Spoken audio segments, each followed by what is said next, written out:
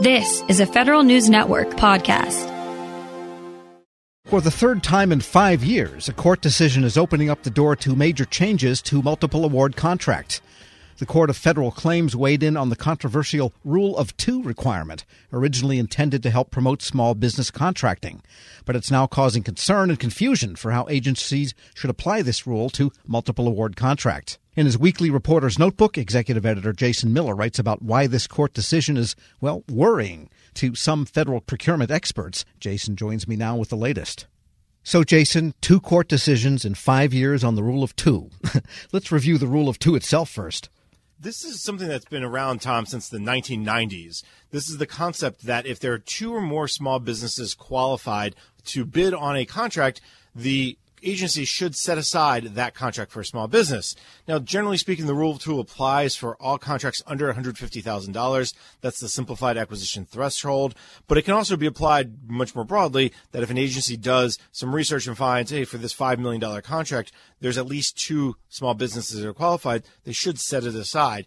So this has been a huge discussion point for years because, okay, does this apply just to full and open? Does this apply to multiple award contracts? What about the GSA schedules? What about the Veterans Affairs schedules? You know, they have schedules for medical equipment and medical services. And what we've seen over the last 20 plus years, Tom, is a series of decisions that continue to kind of muddy the waters. For instance, so you had the discussions back in the 90s when GSA was setting up the schedules program, and they said the Rule of Two will not apply to the schedules. But then you had the Delix decision in 2008, where GAO reinforced the Rule of Two, saying it does apply to task and delivery orders under multiple award contracts. Then you had the Small Business Jobs Act of 2010, where Congress tried to address this confusion to give contracting officers something they call discretion of when to set aside the orders under the Rule of Two and when is it mandatory. And then in 2015, Tom, you had the Kingdomware case all the way to the Supreme Court.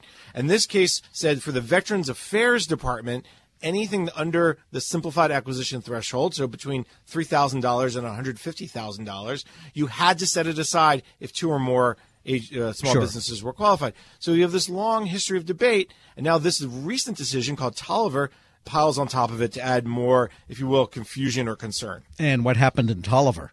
So the Tolliver case is very interesting for several reasons. First of all, it's an Army decision that just leaves your head scratching. So the Army goes through the Rule of Two analysis. They set procurement aside. They get 2 or more bids. They make an award to a small business. One of the offerers who did not win protests, and instead of the Army taking corrective action and re-looking at their bids or fixing it in some way, they canceled the contract and then picked up the work and put the task order under a multiple award contract where there were no small businesses. So after they've decided that the Rule of Two applies, they just pushed it away. So it was a bad decision by the Army.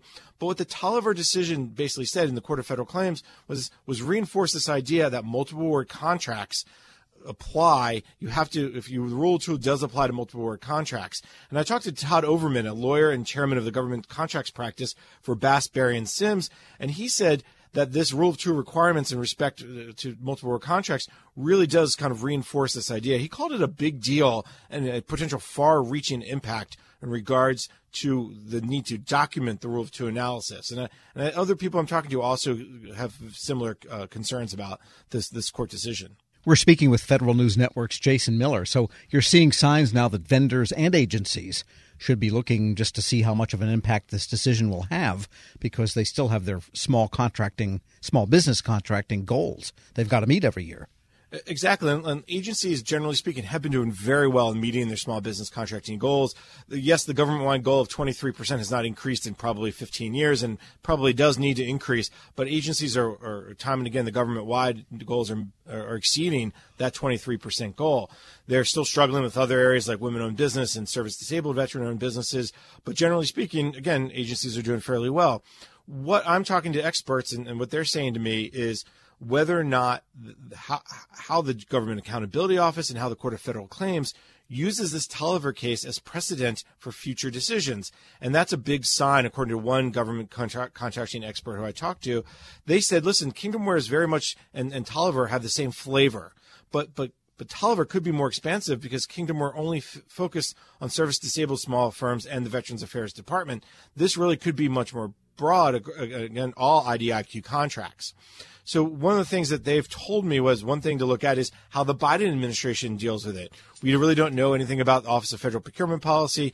We really don't know who's going to be leading some of their bigger procurement leadership roles yet, and how they interpret the Taliaferro case, and whether or not small businesses begin to protest on the grounds of Taliaferro, and what does GAO do?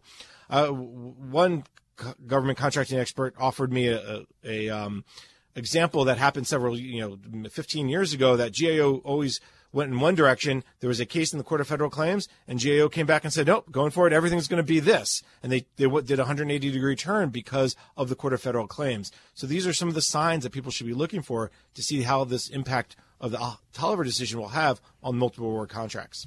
All right, it's going to be an interesting one to follow because, procurement's going to be picking up pretty soon and the budgets will be settled. But shifting gears for a minute here, Jason, you're writing about a big cybersecurity competition happening this week. Sounds like fun. This is the second annual President's Cup cybersecurity competition run by the Cybersecurity and Infrastructure Security Agency at DHS. Now, the finals are this Thursday from 11 to 5 p.m., 11 a.m. to 5 p.m., and it's going to be online, so you can see it all live at CISA.gov.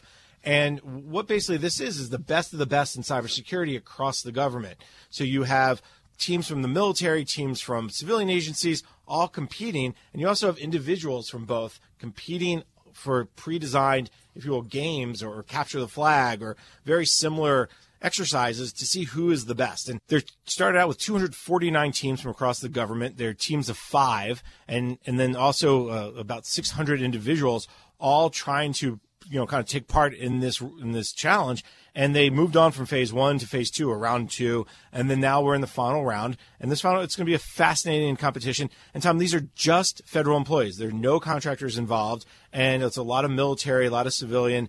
It's a really good competition, really showing just the quality of people in the federal government, and especially when it comes to cybersecurity, which you know as well as I do, sometimes it gets a bad rap. Sure, and this is all taking place virtually, no doubt. Exactly, all virtually. They set it up that way, knowing that the pandemic is impacting how they can't get together and do the competition together in front of computers. Right, and who judges all of this? So it's judged by other federal cybersecurity experts, in this case CISA, and as well as people from DHS. And it's a competition, so it's not like who did it better, but did you finish the exercise and how quickly you did it, and did you get it right? So the metrics are fair. The metrics are not based on, I like Tom better than Jason. It's based on, did you complete the task and how quickly you did it and how well you did it. And is there an actual cup? There is a cup, yes. In fact, we had a picture of the President's Cup last year when we covered this. It's a glass, if you will, statue of an eagle that, they call it the President's Cup, and they will award it to both the teams and the individuals. I'll tell you, Tom, one of the things about this that's really important is it's really focusing on skill sets that are in need of across the government, skill sets that are in short supply across the government. And so it's getting people to think about things the way that CISA and DHS wants them to solve real-world problems for agencies. All right, go out and get that tchotchke. Federal News Network's Jason Miller, thanks so much. My pleasure. Check out his notebook. It's now online at federalnewsnetwork.com. As prices keep creeping up, your entertainment budget doesn't have to take a hit. Live One Plus has all the music you love, ad-free for only $3.99 per month. Dive into Live One's massive library of songs, listen to curated playlists, or create your own. Check out exclusive artist-hosted stations, and do it all for the best price in streaming. Lock in a Live One Plus membership for just $3.99 per month now, and you'll not only beat inflation, you'll get all your favorite music ad-free. Check out liveone.com/bestmusic for details. Hey, hon, what you doing with your phone? Do flowers have best friends? I don't know. Hey, look. Whoa. Some answers can only be found in nature. Discover the unsearchable. Visit discovertheforest.org to find a trail near you. Brought to you by the United States Forest Service and the Ad Council.